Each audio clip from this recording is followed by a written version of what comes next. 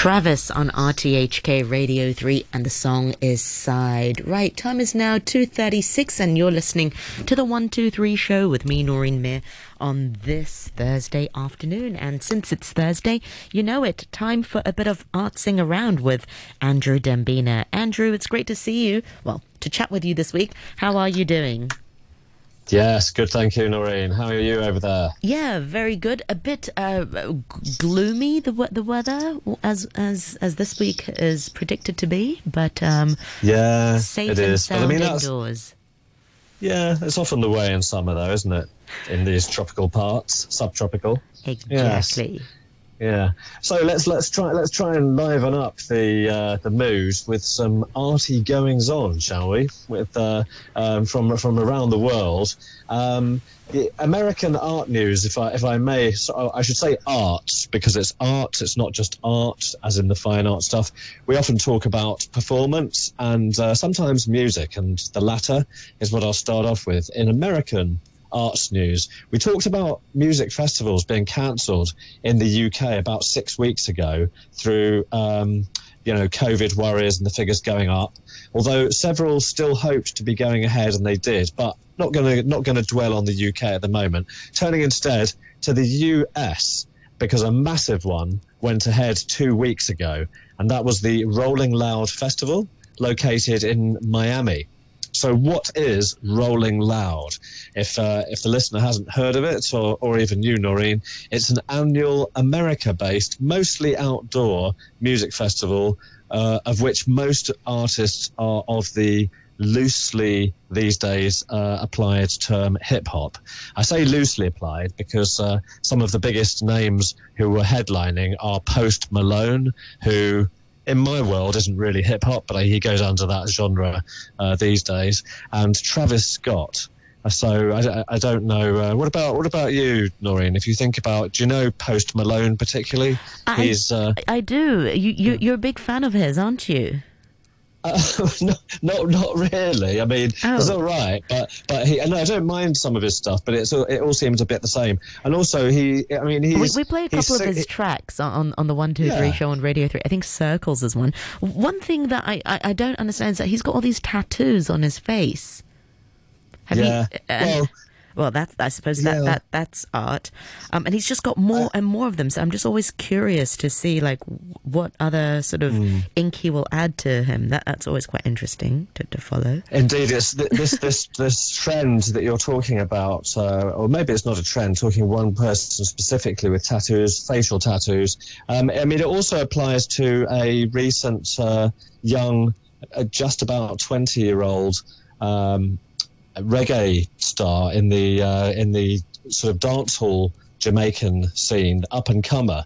And I've got to say, not only does he also, this guy, his name is called Intense, and he doesn't look intensely aggressive, but his tattoo on the face, in the middle of his forehead, got one facial tattoo, and he's got it plonked right in the middle of his forehead.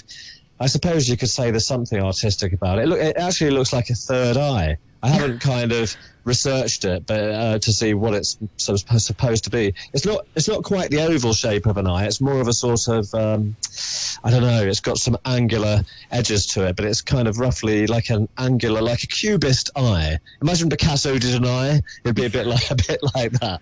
So, but facial tattoos, though. I mean, I said maybe it's the next thing, because there've been, you look at anyone in the public eye, even you look at those who were originally producing music of a very mild-mannered sound and nature, acoustic musicians. I'm thinking of Ed Sheeran, who has sleeve-like tattoos. It's just, I think it's more outrageous not to have a tattoo these days. If you look at sports, look at a lot of the athletes in the Olympics in Tokyo right now.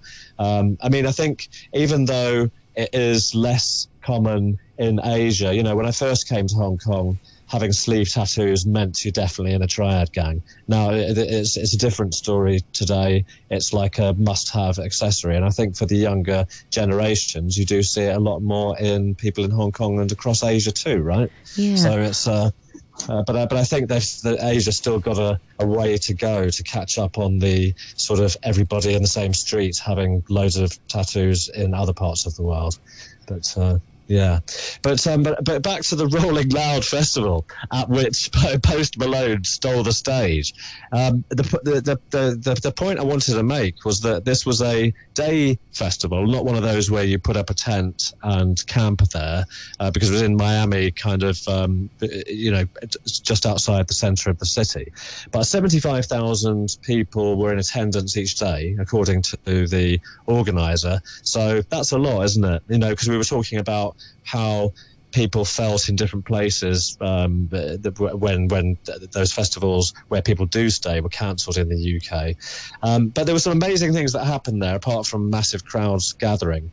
The young star Travis Scott, who's another big name in American hip-hop, in the current kind of form of hip-hop in which people sing as much as rap. He wowed everyone there, and when he actually dropped a new song in the middle of his headlining set on one of the 2 days, that was a big moment where he got a massive response, because he's got loads of fans in America, and this single still hasn't been released, nearly 2 weeks later now, and so that was amazing. And it was a great bit of promotion that he did as well.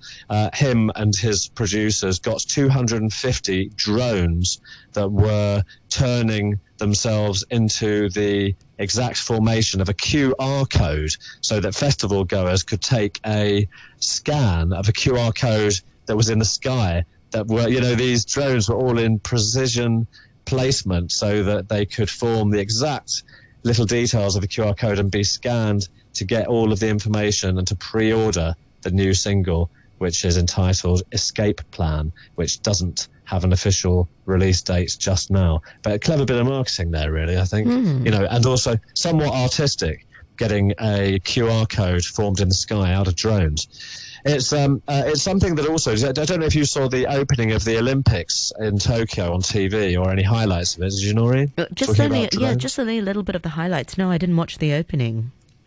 Okay, well, there was an amazing drone. There were 1,100 and something drones that formed, again, in precision in the sky, a formation that looked like the globe turning. And somehow their spacing was just so well programmed, of course, I'm sure it's all done with computer programming, to show different countries in the world slowly turning above the stadium, where there were all sorts of other roster of events going on, from dancing and all kinds of flag carrying. Yeah. It was pretty magical. I do remember that, just a snippet of that. Ah, right, yeah. I mean, these things are quite jaw-dropping, aren't they? I think what can be done with some technology, like we've mentioned digital art, but actually having drones in formation, that's something that's just come to people's attention, I think, very recently. So it wasn't trouble-free in the festival, though. A woman went missing over the weekend. We're talking about a 2-day musical event, and a woman went missing and didn't turn up until 5 days later. All of her friends couldn't find her. You have to wonder what happened to her phone at the Rolling Loud in Miami. And police were called, and there were loads of media turned up to try and kind of get quotes from the friends of this woman who had turned up. The worst was feared by a lot of people.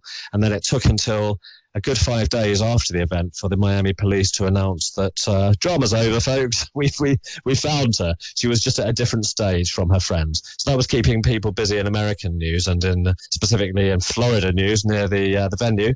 More drama came in the form of a controversy at the Rolling Loud Festival from one of the star performers, another current day rapper called DaBaby, and he reportedly made some homophobic and inaccurate homophobic accusations on stage in Miami. And a week after that, after a bit of an uproar among many people who thought his comments were very misplaced and out of order, the rapper was replaced at another big annual festival called the Lollapalooza, which is something that happens in Chicago every year, which ran just at the weekend, just gone last weekend. The organizers issued a statement, and they announced that they were going to pull DaBaby's set and replace him with another artist.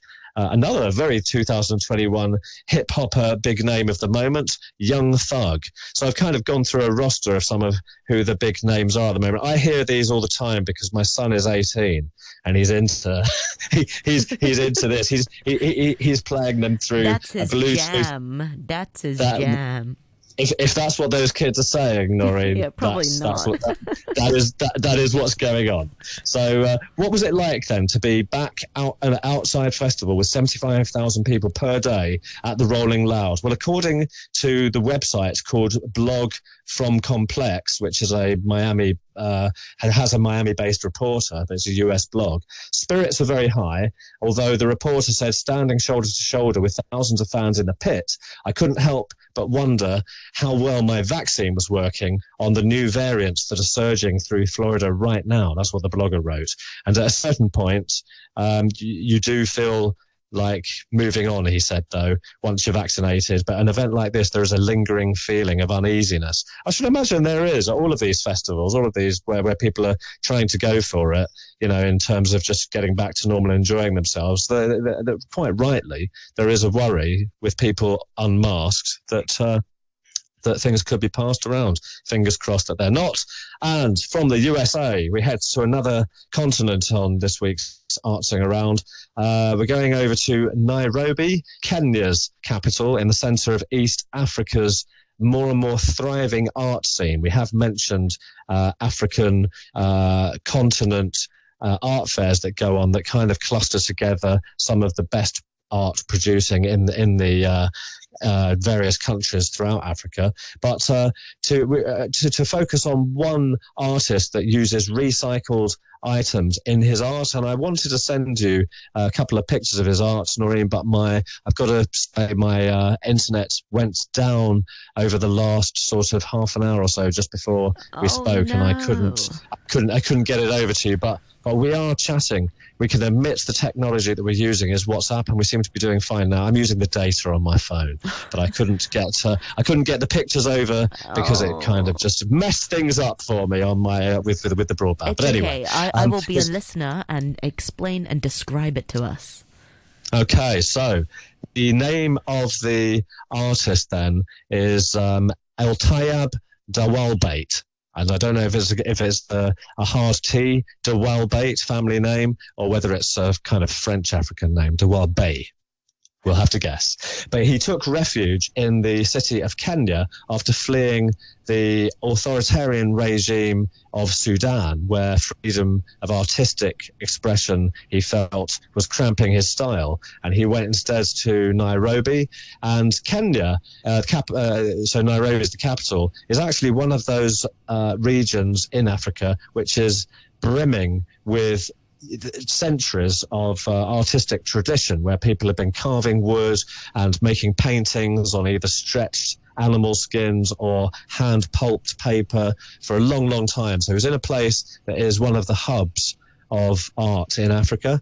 And in the East African Auction, which is an annual event, a lot of the most prolific artists do come from there. So he's in good company now that he's got his studio there. And what does he do? He finds old pieces of wood that have been thrown out from either the hull of a ship, like an old wooden fishing boat or something, that are going to be trashed. They might be made into sawdust to make into paper from pulp of wood. That can be done, or they might be repurposed for buildings or used by people who are more in need to make very, very kind of ramshackle housing for those that can afford only that. But what he does is he paints them and stains them with local pigment, and he makes either images that are fairly abstract but in really earthy colours that are very warm, that form an equivalent to painting on canvas, but instead it's on wood. Some of them are abstracts, but some of them also show what he remembers of people in his native Sudan. So he has for example, figures. He's quite a big one for doing figures of men and women in bright colours. So I'm looking at a couple of pictures here that I couldn't send you. One of them is a woman who's this kind of sky blue, when the sky actually has some blue in it, not like today, but a nice pastel light blue. And she's just striding through a street looking pretty happy. Another one is a man on a very mustardy yellow background colour who is painted white, but he has very African features looking, but he's been painted white against a yellow ochre or mustard background. And he has a kind of red and black checkerboard on the back part of his head, which looks like it could be almost a headscarf, except there's nothing tying it together. It looks like it's some kind of back part of the skull in a non-scary way that just happened. In a non-scary way. Yeah.